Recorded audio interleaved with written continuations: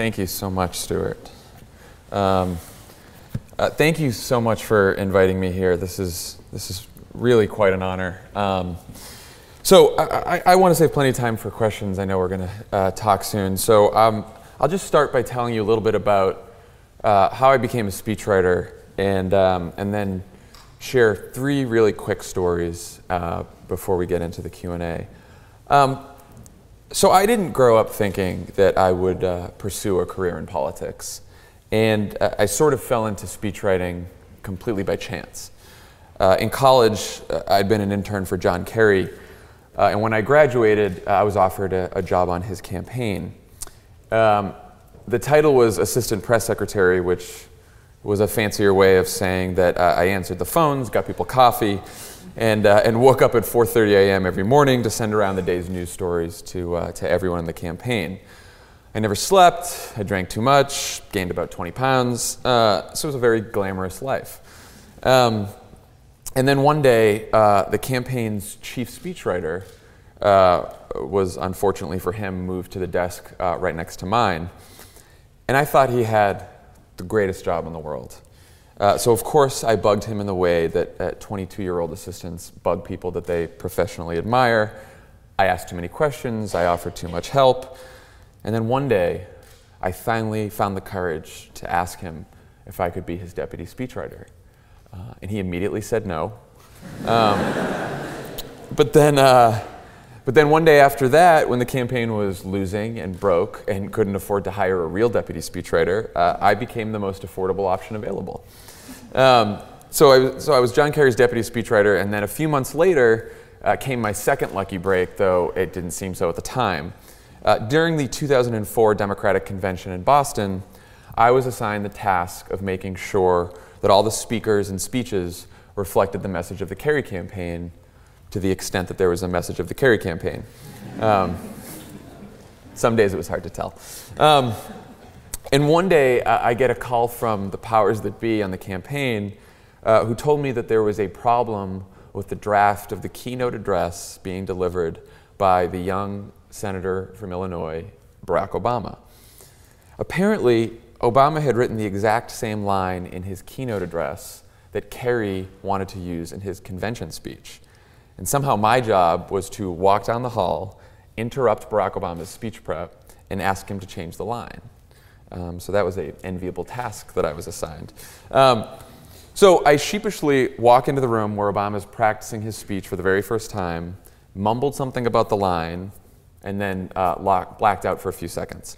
And when I came to, Obama was within a couple inches of my face, glaring down at me, and asked, "Are you seriously telling me I have to take out my favorite line from this speech?" So, great first impression with my future boss.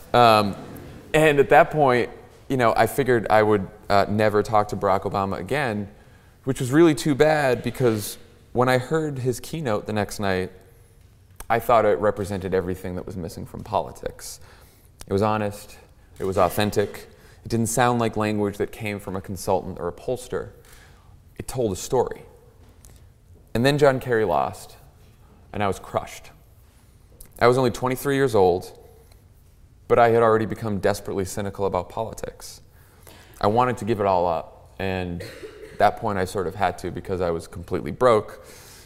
So broke that when I drove home to Boston from Washington to move back in with my parents, I actually didn't have enough money to pay the last toll on the highway and had no choice but to speed through the red light. So that was rock bottom. And then a couple weeks later, I received an email that changed my life. One of my bosses from the Kerry campaign was now a top aide to Senator Barack Obama and told me that he was looking to hire his very first speechwriter. My interview with Obama was surprisingly easy. We talked about our families, we talked about where we grew up, talked about why we both got into politics. But most of all, we didn't talk about the line I made him remove from his convention speech, because he didn't remember it was me. So that was very lucky. And then at the end of the conversation, he said something I'll never forget. He said, "I still don't think I need a speechwriter, but you seem nice enough." So that's how I got that job. So like I said, 3 quick stories and then we get into Q&A. And these are things that I learned by working with Barack Obama. First story I want to tell is about authenticity. So sometime around March in the 2008 campaign, the media uncovers a series of videos that show Barack Obama's pastor, Reverend Jeremiah Wright, making some very anti-American, anti-white comments in church. Now, this is the man who married the Obamas, who baptized their children, and whose church the family had been going to for many, many years. So it's a big problem. Now, initially, our campaign, a lot of the advisors on the campaign, advised the president to play it safe. They said, let's drop some talking points, let's set up interviews on all the cable news channels, and hopefully we don't have to get into any of the messy details and we can just skate by this. But the president decided that he didn't want to play it safe. He wanted to give a speech about race in America. And as someone who thought he might be the first African-American president in history, he'd been wanting to give a speech on race for quite some time. But our advisors kept putting it off because we were trying to win Iowa, a state that has at most 2 or 3 African-Americans. But Obama said, I don't care anymore. The only way that I'm getting through this is if I give this speech and I give it the way I want to give it. So he decides that he wants to give the speech on a Friday. Saturday morning, everyone tells me that he wants to give the speech, and they tell me that it's going to be Tuesday, and they ask me to please produce a draft. And then I said some things that aren't fit for saying right now. And I said to them, I'm not writing a draft. I'm not even starting a draft until I get to talk to him, because this is an incredibly personal thing. So after campaigning until about 10 p.m. that Saturday, he called me to lay out the speech that he would give in Philadelphia a few days later. And if you look at that speech today, I can tell you that the parts that I wrote were parts that could have been delivered by any politician. The parts that Barack Obama wrote were lines like, I can no more disown Reverend Wright than I can my white grandmother. A woman who loves me as much as she loves anything in this world, but who more than once has uttered racial or ethnic stereotypes that made me cringe. That's not a line that any speechwriter or strategist would have suggested to their boss if they wanted to keep their job. And I remember that after the speech was over, the president called and said, I don't know if this speech will make the problem go away, and I don't know if you can get elected president saying the things I did about race, but I also know that I don't deserve to be president if I'm too afraid to say what I believe. So the second story I want to tell you is about humor. One of the best pieces of advice that I've ever received is take your job seriously, but don't take yourself too seriously. So I'll give you an example. Some of you may remember that back in 2011, there were some critical unanswered questions about whether President Barack Obama was actually born in the United States. Fortunately for America, a man some of you may have heard of named Donald Trump was on the case.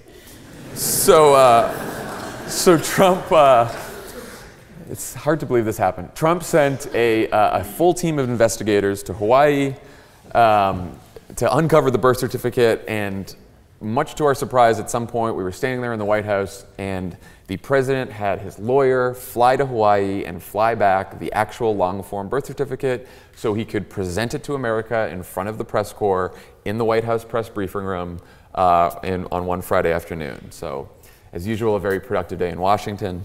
And yet, even after all that, nothing put the birth certificate controversy to rest more than the jokes the president told about it at the White House Correspondents' Dinner that very same weekend. So we had decided at that point that we were going to really go after Trump and really go on the birth and just make light of the birth certificate thing to really put it to rest once and for all. So the president walked out on stage and announced that Mr. Trump's investigators had also uncovered the president's live birth video, which he was willing to play in the interest of full disclosure. And as the video began playing, the crowd erupted when they realized it was actually the birth of Simba from The Lion King, with Circle of Life blaring in the background. And I had the pleasure of being seated directly behind Donald Trump at the dinner, and he was not very happy. Now, I have told the story many times, And usually at this point I say, and fortunately we haven't heard from Mr. Trump again. I can no longer say that. But I was asked the other day by the editor-in-chief of BuzzFeed if I felt responsible for trolling Donald Trump into running for president of the United States. Because some people think that he was so angry at that dinner of how embarrassed and humiliated he'd become that he had vowed to get his revenge there. So hoping that didn't happen. But I checked YouTube the other day, and the video of the press conference where Obama showed his real birth certificate, sort of the substantive moment where he actually presented proof, has 44,000 views on YouTube. The Lion King video has over 6 million right now. Just to give you an idea of the effectiveness of humor in politics that we sometimes underestimate. Last story I want to tell is about idealism. It is really difficult to maintain your idealism today.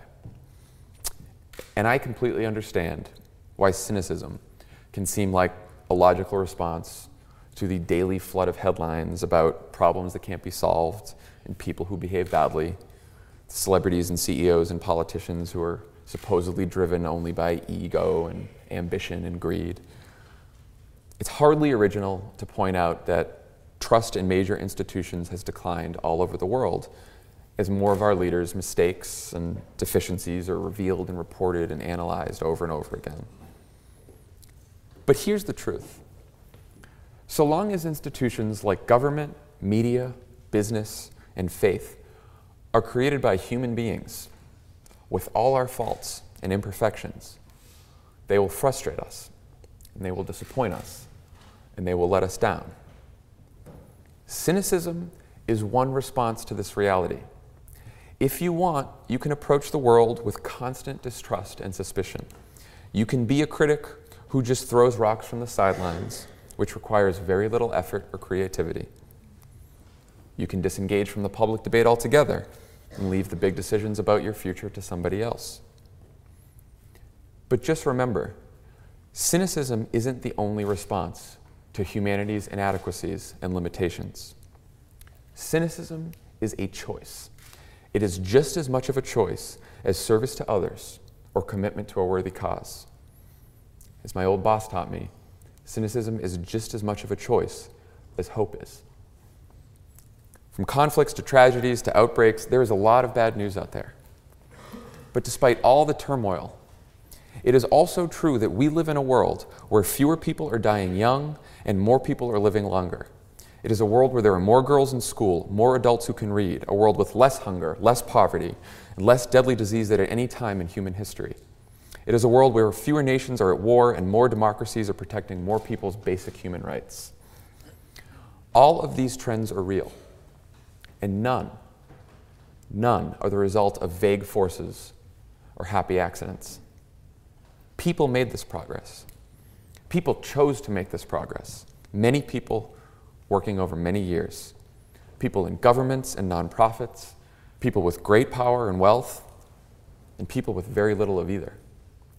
People who, despite all of their flaws and their failings and their shortcomings, decided to press forward, believing against all odds that there has to be an upward trajectory to the journey that we're on together.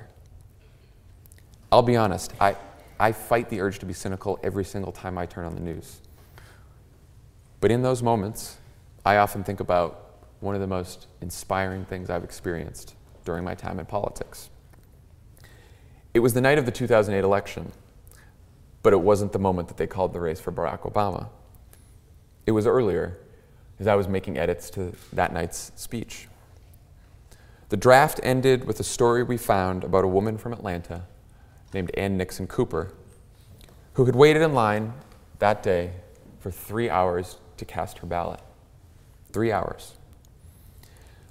And what made that story so special was the fact that Ann Nixon Cooper was 106 years old. She was born at a time when she wasn't allowed to vote for two reasons, because she was a woman and because she was African American. So as the election results start looking good, my friend points out that, we should probably call Ann Nixon Cooper and let her know that she's about to get a little bit of a shout out. So we find her number and I give her a call. And I tell this frail, lovely woman that a man who's about to become the first black president of the United States wants to mention her in his victory speech. And there's a pause on the line. And I started thinking about all that Ann Nixon Cooper endured through a century that was marked by war and depression, by brutal prejudice and discrimination, a century where she pressed on as a tutor and a church volunteer and a civil rights activist, as a wife and a mother and a grandmother, a century where she somehow lived to see progress she must have only dreamed about as a child. Women's rights and voting rights and civil rights for all. And just then, Ann Nixon Cooper interrupted my thoughts with a very important question about that night's speech. Will it be on television? I told her yes, it would be on television. And so she thought about that for a little while longer, and she asked, which channel will it be on? And I said, all the channels.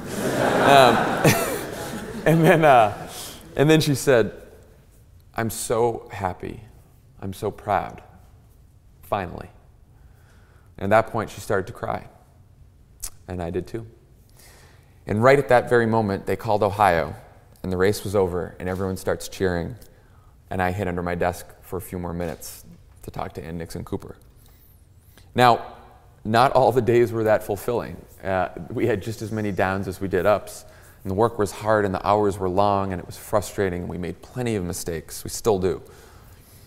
But every once in a while, there are moments that remind us why it is we do what we do. And I would just ask you, if you can learn and recognize and appreciate those moments, you'll find it's a lot easier to keep doing that work. And with that, I'm happy to take your questions.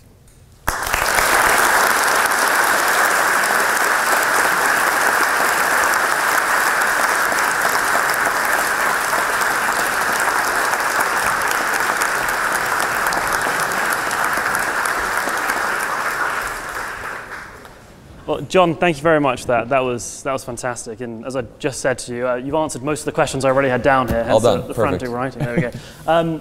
But no, so first of all, I must ask, what's it like writing a speech for yourself now rather than for President Barack Obama?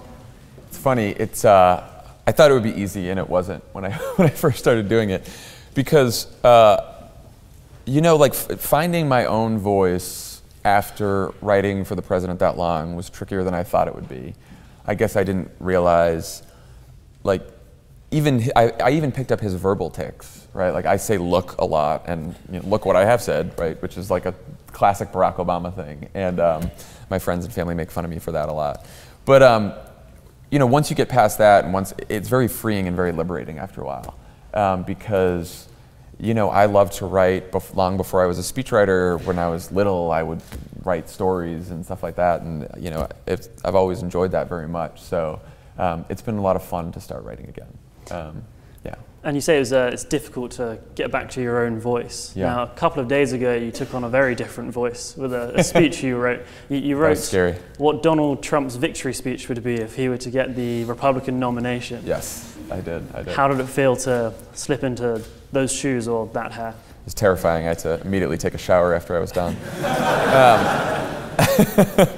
No, I wrote that. The reason I wrote that column is because I think Trump has very successfully won a lot of media attention by, with the more inflammatory things he said, the insults, the name calling, the Muslim ban, all of that stuff. And but he's also very smart. And if you really look at his speeches, and the speech that I wrote, the Donald Trump speech that I wrote, was basically, like I said, 90% of it was language that he's already used. And I think that should he get the nomination, which is a real probability at this point, he may, if he's smart enough, moderate himself. And he doesn't have to pivot. A lot of people say, oh, well, he wins the nomination, he's going to have to pivot and kind of give up a lot of his more extremist positions to appeal to a broader electorate, and he's never going to be able to do that. But some of the things that he's been talking about, whether it's hedge fund guys didn't build America and we need to tax them more. We should have health. We should repeal Obamacare, but we should have universal health care in this country, and we should pay for it with an increase in corporate taxes. We should get rid of trade deals because they're taking away American jobs. So one thing after another, they're very populist and moderate positions that could appeal to a lot of people. And so I sort of just wanted to prepare everyone for what we might hear, so people can get rid of the argument now. I mean, I think if it's Donald Trump and Hillary Clinton, I do think Ms. Clinton will win that race, but I don't think any race against Donald Trump is going to be the easiest race. Like, I think he could put up a fight by moderating his positions and sounding very populist and anti-establishment. And do you think you're going to get a call anytime soon to be his director of speechwriting? God, I hope not. But I know my answer, so that's fine. You mentioned the incident with Barack Obama's birth certificate. Yes. There must have been so many times working in the White House where you just despair at the state of American politics, and particularly the media in America. I can't imagine you have too fond memories of Fox News, for example. I don't.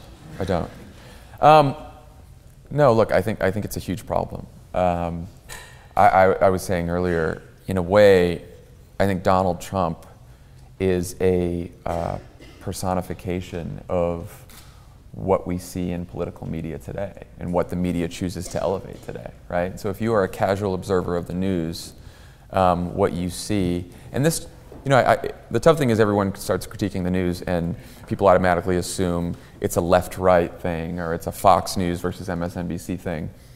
Forget about that, right? If you turn on CNN, right, you're likely to see something sensational, something scary. You're likely to see people say that that we are governed by people who are corrupt and stupid, and that there are really bad things happening in the world, and that's it. There's no good news. It's only bad news, and we should all be scared. And these are the people that you want to blame for all these problems. And that's actually what Donald Trump's candidacy is. He does all those things, and I think that part of this is the industry of journalism is such right now that it's hard to. They go where the clicks are, right? Because they are trying to make a profit. That is business. But I've started equating this to, we now tell food companies that even though Americans really like sugar, we shouldn't poison so many Americans with sugar because it's not good for them. And so I think sometimes the media will say like, oh, well, it's the American public that's clicking on these sensational stories. It's the American public that wants conflict. That's what sells. Absolutely. And we're to blame in many ways for clicking on this stuff. I mean, in the same sense, like, there is a responsibility that the media has to present nuance and subtlety and substance that, at least, especially on TV right now, they're not taking seriously. And I think that helps give rise to extreme pessimism and cynicism in the country. There's an interesting figure I saw the other day, right, which is if you ask Americans about what do you think about the direction of the country, right track, wrong track, as it's called in politics, the wrong track is very, very, very high, 60, 70%. Right track is like 20%, right? It's almost as bad as it's ever been. When you ask people, how do you feel about your personal life? Are you happy with your finances, with your family, with what's going on? It's actually, people are feeling better than they have in a very, very long time. It's almost a record high. So you think to yourself, why is there a discrepancy between what people feel about their own life and what they can see in their own lives versus what they're learning about the country? Well, where do people learn about their country? Where do people hear about, how do they form opinions on the rest of the world? They do it through the news. And the news can be a very dark, scary place. Now, look, there's a lot of problems in the world. There's a lot of bad things going on that the media should cover. But I think there's a balance between covering the bad and covering the good news and giving people hope and giving people ideas about solutions to these problems. And I think that balance is off. You're definitely right when you say conflict is what sells. It's what the media love to have. And perhaps that's not anywhere more apparent than in presidential debates and candidates' debates. And so when you're preparing speeches for that with President Obama. Well, you were involved in those. What's the difference in preparing those speeches and those sections of text compared to an inauguration speech or something like that? The main difference is he did not like it too much. You know, the president has never been a fan of debates. He's never excelled at debates. Is that debates in general, or the style of debating that we see on American television? That's right, the style of debate that you see on American television. Because, you know, he saw very early on that it's a game, right? And it's sport.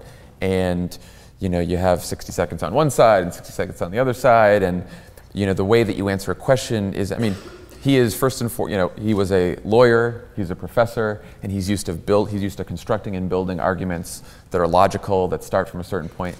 And oftentimes with a debate answer, you have to, at least in American political debates, you have to flip that on its head.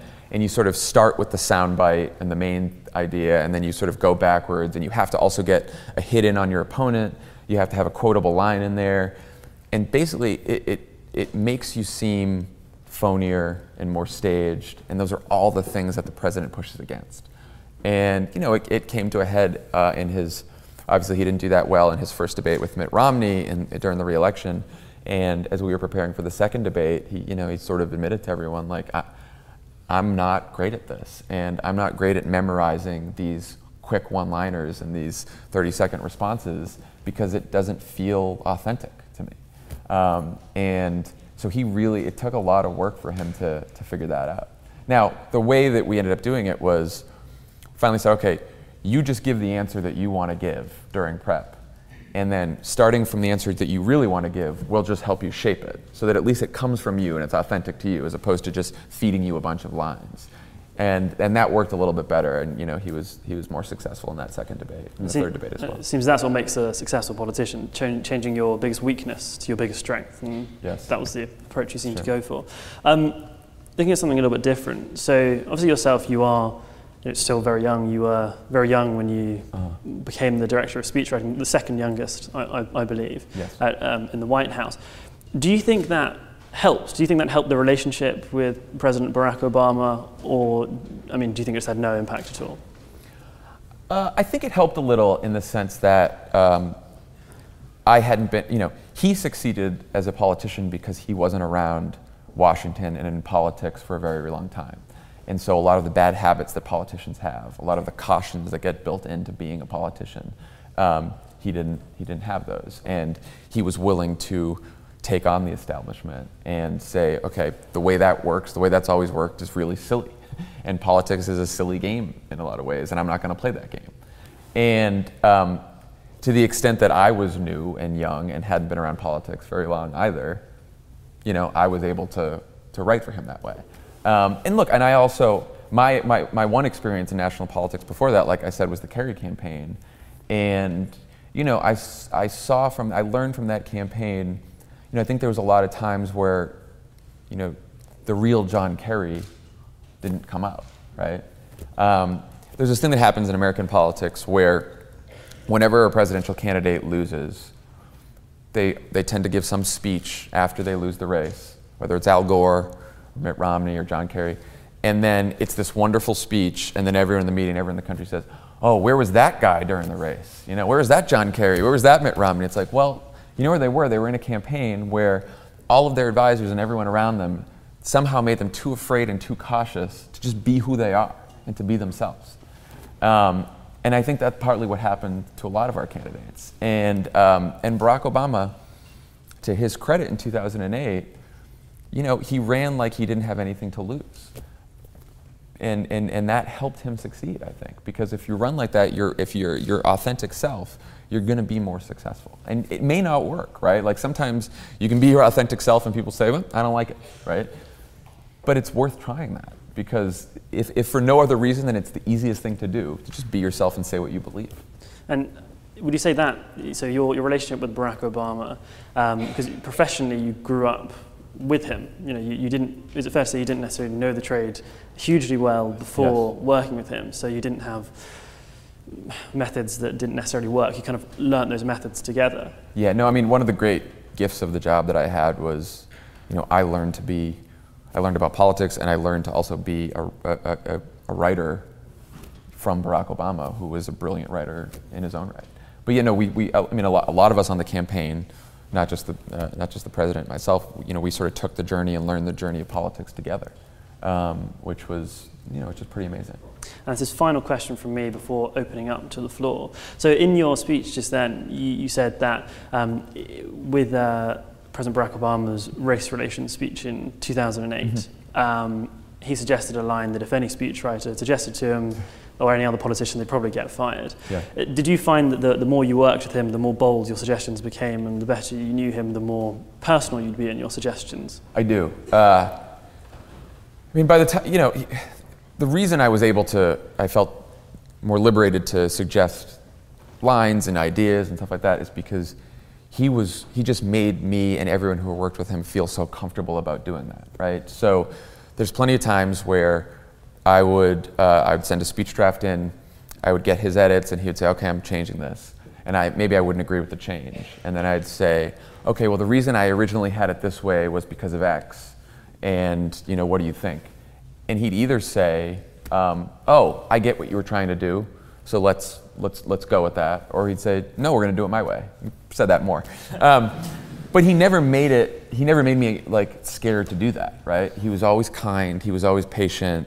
I mean, people don't believe me when I say this, but in 8 years of working for him, he never raised his voice once. He was never annoyed. He never got angry with me. I mean, he has the sort of personality you'd want in a leader, regardless of party, regardless of ideology. And that's something I don't think I learned until, you know, I got to the White House and I was really involved in politics is, you know, I want someone to be president, to be a leader who believes in the issues that believes in my positions and I agree with on the issues and we're ideologically aligned.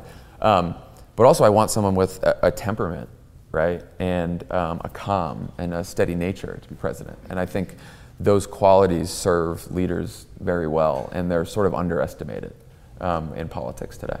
So then, sorry, this is the last one. So then why did you leave before the presidency was finished? I was very tired. Oh, right, okay. No, I mean, you know, I was with him for 8 years, including the time in the Senate.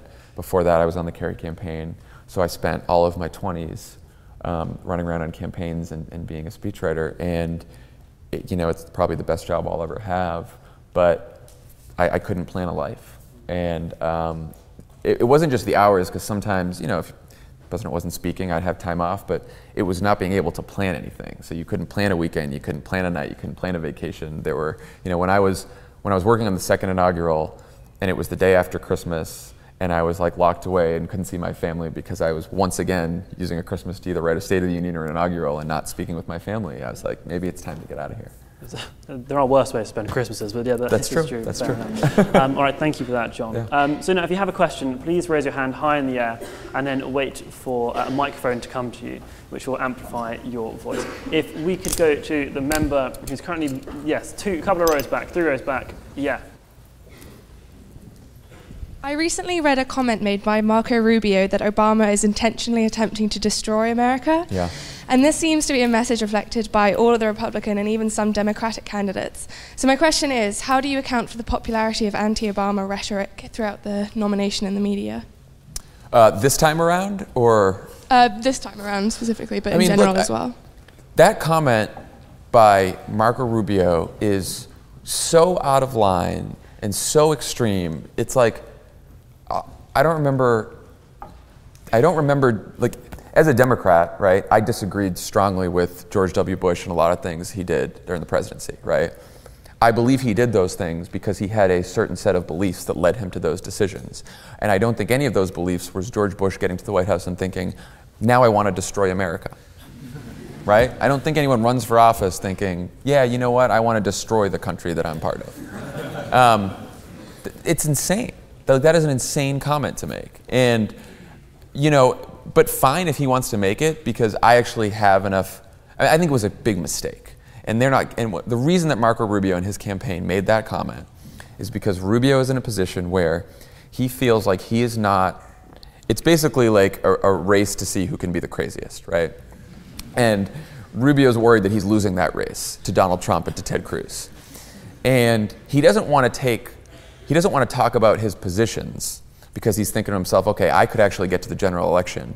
And if all my comments are about my positions, if I go out there and talk about how I'm against abortion even in cases of incest and rape, that's going to hurt me in the general. The one thing that won't hurt me in the general is if I just talk about how awful Barack Obama is, right? So his advisors are probably telling him that the way to appeal to your base, forget about issues, just hit Obama as much as possible, and then be positive and hopeful about the country, right? And sound like an optimist. So that's his plan.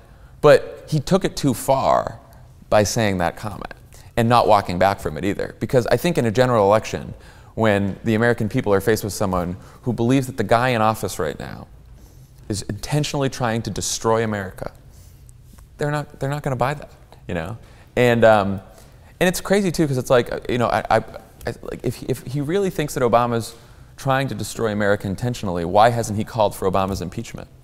Why doesn't he think Obama should be tried for treason if the commander-in-chief is intentionally trying to destroy the country? I mean, it's so insane.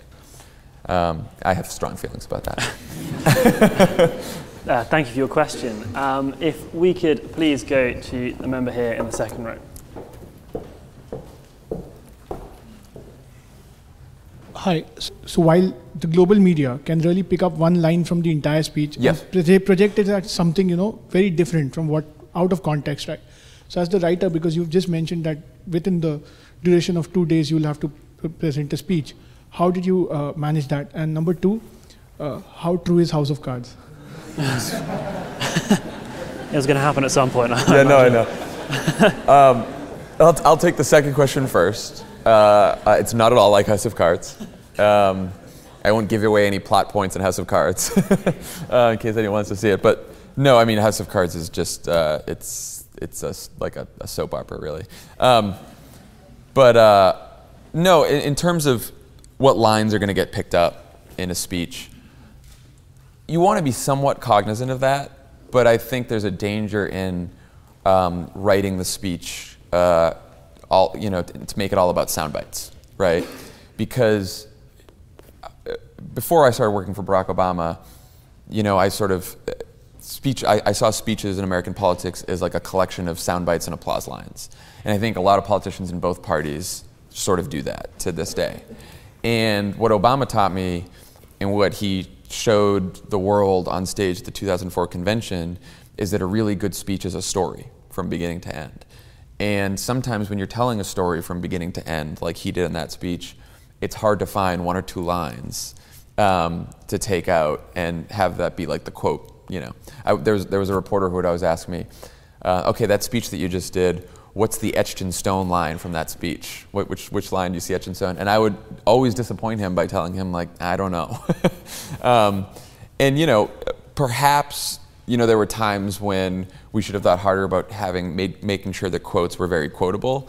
But to the president, to myself, the most important job of a speech is to tell a story from beginning to end and to put together a logical argument, and also to make it sound authentic. And sometimes when you're thinking about, what's going to be the line that Twitter picks up or the news or something like that, you sort of forced into writing a line that sounds a little more phony and constructed than you might as you're just having a conversation with someone, right? So I try to actually avoid that as much as possible, and hope and have faith that people will watch the whole speech. I was saying on the race speech, the president gave that speech at the middle of a Tuesday afternoon, and only the cable networks covered it.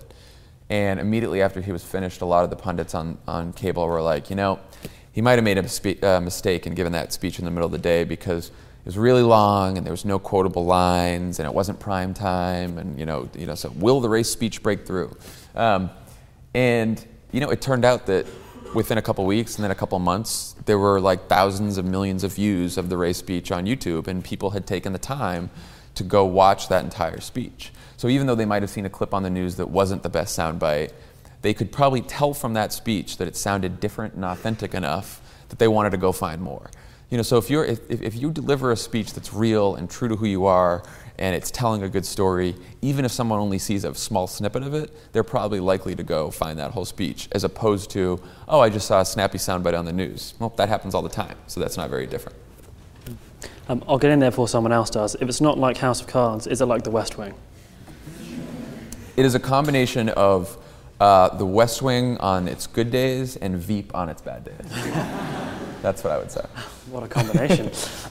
If we could please go to the member on the front row here, the hairband. Yeah, that's right. A major motif in Obama's speeches is cynicism and defying cynicism, and you even brought it up here. And so would you say that, like, you find your hope in the American public restored by working with Obama so much and writing these speeches that say ban cynicism? Like, do you think that that's, you know, giving you a restored sort of faith in the public, even though a lot of people kind of reprimand it and chastise it for being uninformed and everything? Look, I think it was a major theme of his candidacy. It's a major theme of his public life. Right before he ran, but he was thinking about running, he gave a speech where he said, you know, our biggest obstacle in this race, our biggest obstacle as a country right now is cynicism. And he got sort of mocked for that by, like, you know, the DC set. But what he meant was, it's this belief that we shouldn't even try, right? That's the problem with cynicism. I think skepticism is healthy, right? I think, and the media has a role to be skeptical and should be skeptical, and the public should be skeptical. You should question authority. You should hold people accountable, all this kind of stuff. But there's a difference between skepticism and cynicism. Skepticism is healthy questioning. Cynicism is saying that there's no use in trying because motivations are all sinister. And history belies that point, right? Like, if you go through history, the progress that we've made as a world on many different issues shows that good things can happen. So I've been thinking about this, and I thought the other day about how there was a week a few months back. It was a very interesting week in American politics. It started with a young man walking into a church in Charleston, South Carolina, and you know, he shot up a black church, and killed a lot of people. And I remember that I saw the president early that week. He was at a fundraiser in Los Angeles, where I live now, and he was sort of reacting to the shooting, and he seemed pretty down. He seemed pretty frustrated because he knew that once again we were going to have a conversation about guns and gun violence that might not go anywhere, even though we had just seen another mass shooting in America. And so I could tell he was a little bit down. And by the end of that week, something had changed in him. He walked into that church, and he gave a eulogy there, and he started talking about grace and the power of grace. And it was amazing because and then he ends up singing Amazing Grace in the church. And basically the message of that eulogy was, this shooter thought that by doing what he did, he would further divide this country. And yet watching the victims' families say they forgave him, watching people come together, watching a community come together, Republicans and Democrats, and saying it's finally time to take down the Confederate flag, right? The killer didn't succeed at that goal. And that same day, the Supreme Court of the United States upheld the health insurance law. So for the first time in 100 years, as presidents of both parties have been trying for 100 years, there would be something close to universal health care coverage in America, behind the rest of the world, but it finally happened. And upheld the fact that that gay marriage was legal in America. And I thought about everything that had to happen to get to that point on all those things.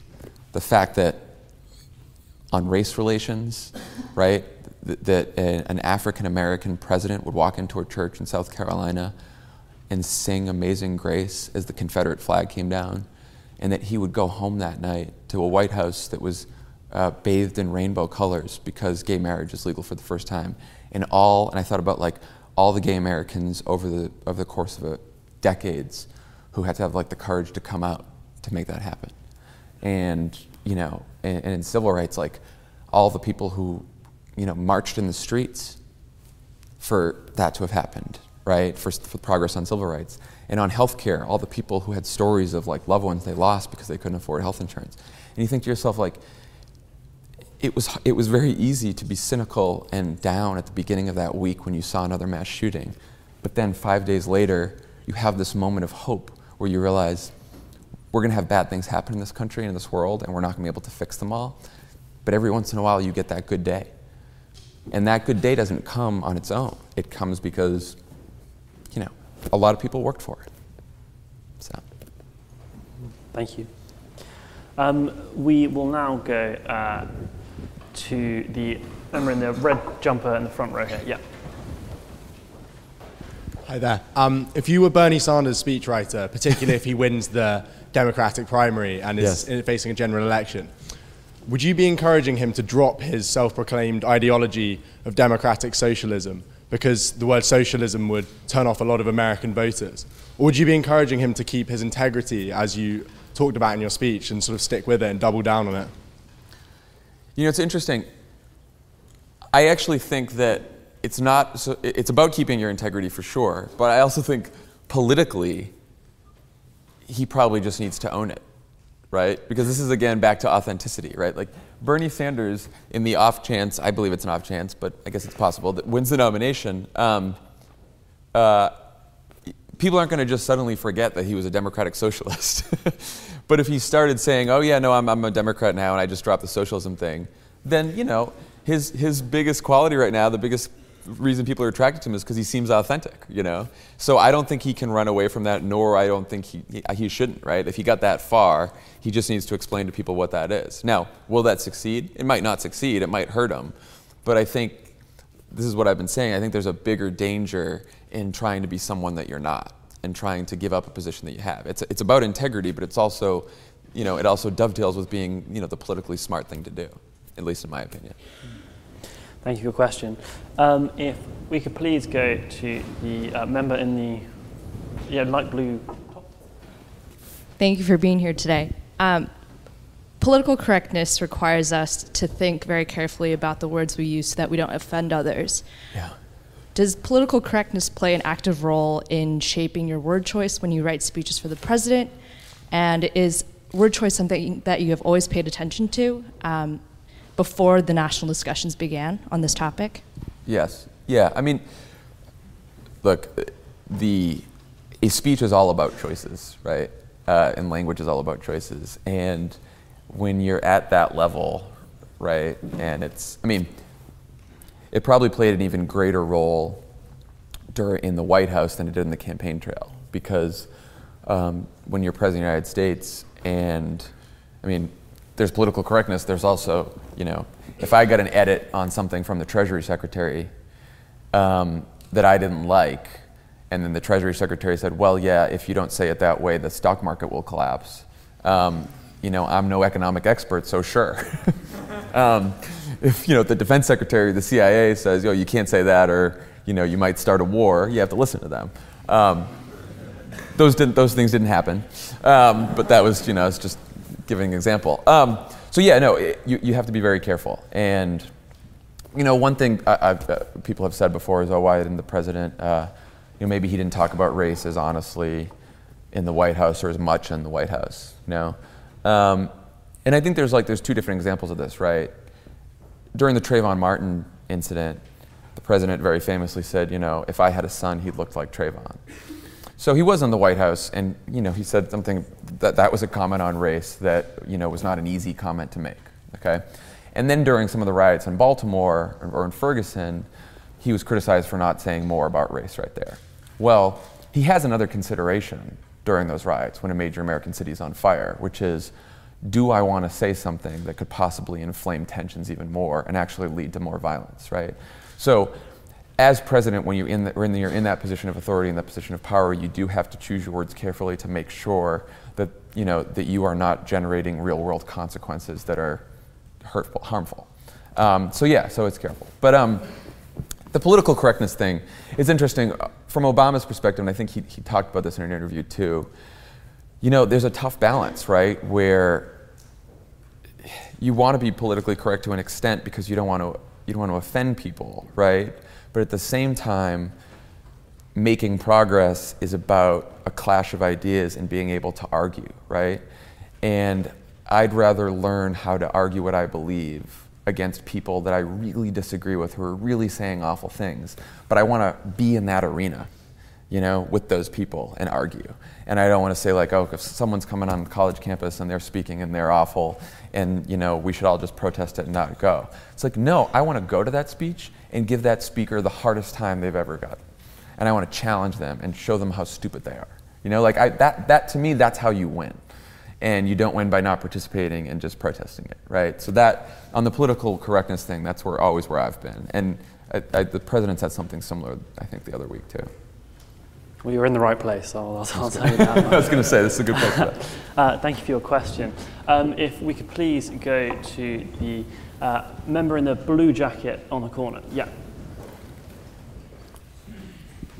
Thank you. Could you please speak a little bit about the process of developing the State of the Union speech?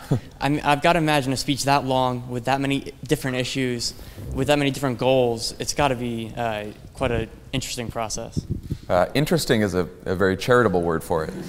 No, it's the hardest speech to write because, look, you sort of know at the outset that a speech that's going to last 50 minutes to an hour is not going to be the most memorable speech.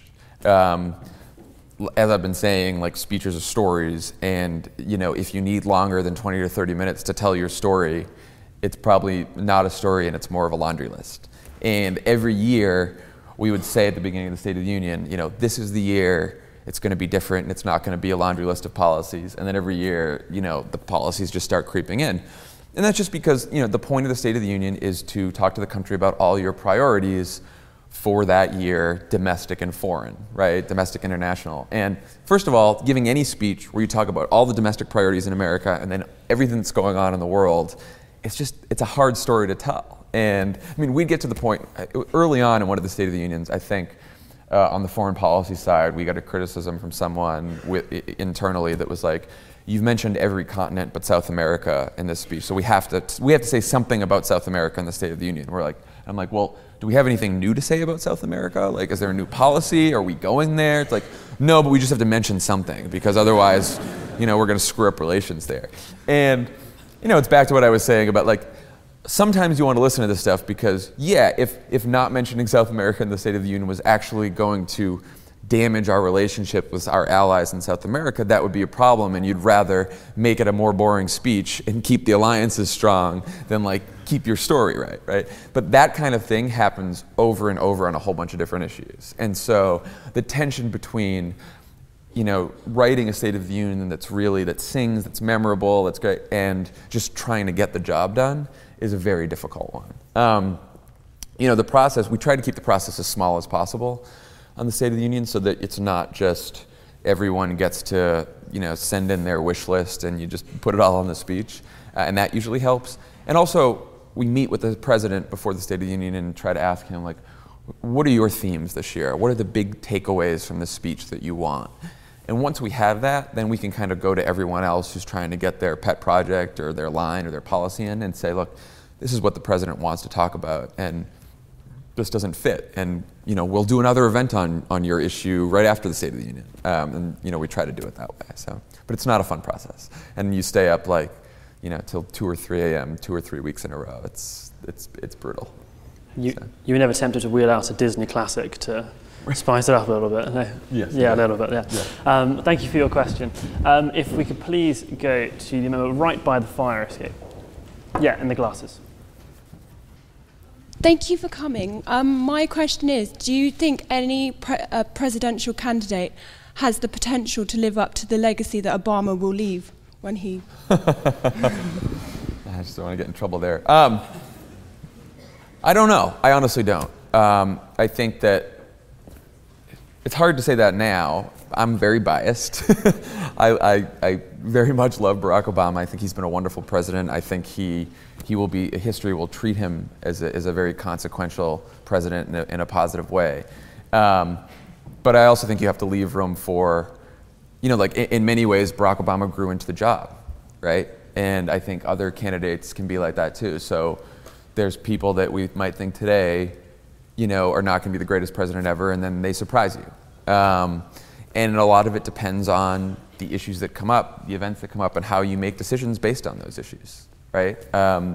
So I think it remains to be seen, but I think, look, if you get to the level that a lot of these people get to, where they're running for president, there is the potential to be, you hope at least, I mean, a lot of them, not all of them, especially with some of the candidates that we have today. But you know, I guess time will tell. Thank you. We have time for 2 more questions. So could we please come to the member right here on the front? So originally I wanted to ask you what your best line was that remained undelivered, but perhaps it would be more appropriate, since you were very much focusing on stories. What's the best narrative that you have built and remained undelivered? That's a very good question. I don't know.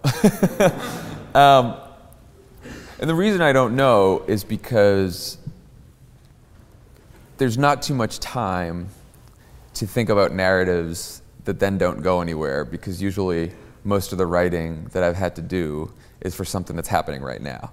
So I sort of wish there were times where you could like sit and dream about this is what I want. No, I think that we've been very lucky in that most things we've wanted to say about the country and the world, most things that Barack Obama has wanted to say, he has said. And even if he didn't have the opportunity to say them while I was there, I've certainly noticed since he's left, especially in this last year, he's been able to do that. I think he believes in this last year that there are certain priorities where he can make progress, some with Congress, some on his own through executive orders and whatnot. And then he realizes there's a whole bunch of issues that he may not be able to make tangible progress on, but he can maybe help move the debate by speaking about them. And you know, I don't think he wants to leave anything out on the field as he leaves office this year. So I think just about every narrative that he wants to talk about and to deliver, he will do so this year. Thank you. Now time for one final question. If we could please go to, we'll go to the member with the glasses there. Yes, you. In President Obama's last State of the Union address, he said that his biggest regret, or one of his biggest regret, is the divide that exists in Congress. So what do you think he could have done differently to bridge the divide? Yeah, it is the unfinished work of his presidency. It's the unfinished work of all of us in America. Look, on one hand, there are some technical things that we can do in our country to help this, right? And he's late. For more on this, I would encourage you to read the speech that he delivered in Illinois last week. He went back to the state capitol where he announced his candidacy, and he sort of spoke about all the different ways that we can fix our politics. So there's things like, you know, our congressional districts right now are drawn by politicians to pick their voters, basically. The president has a good line now where, you know, politicians shouldn't pick their voters, voters should pick their politicians. And right now, a lot of these districts are drawn in a way where a Democrat doesn't have to worry about a challenge from a Republican because there's so many Democrats in the district, and a Republican doesn't have to worry about a challenge from a Democrat because their district is all Republican. And when you have districts like that, you have politics that become much more radical, much more ideological. Because what you're worried about is that you get a challenge from someone within your own party because you're not adhering to the party agenda, as opposed to worried about compromising. We have voting issues in America where, you know, too many people are turned away from the polls and it's not easy enough to vote. And you have some states where, you know, they take away things like same-day registration, which would make it a lot easier to vote. You know, in some states, we're trying to make sure that when you get your license, you automatically register to vote, right? If we had more people voting in our country, that would help fix our politics. Getting so much money out of the system would help this issue. The Supreme Court made a decision in Citizens United that has let, you know, unregulated money flow through the system, billions and billions of dollars in these things called super PACs, and no one knows who funds them. And it's extremely corrosive on our democracy. Now, to fix that, you either need a constitutional amendment, or you need a different Supreme Court, or you need a whole bunch of different policies that can actually reduce the influence of money in politics. So these are all actual things that we can do. But I think what Obama has also said is that, and I very much believe this to be true, I think we've come to think of democracy in our country as a little too transactional, which is, you know, people go to the polls. If they go to the polls and, you know, I'm going to hand you my vote, I'm going to vote for this guy, and if I vote for you, then you're going to in turn fix the country. You're going to fix my problems, and it's very transactional. And that's not what democracy and a representative government is supposed to be. This is self-government, right?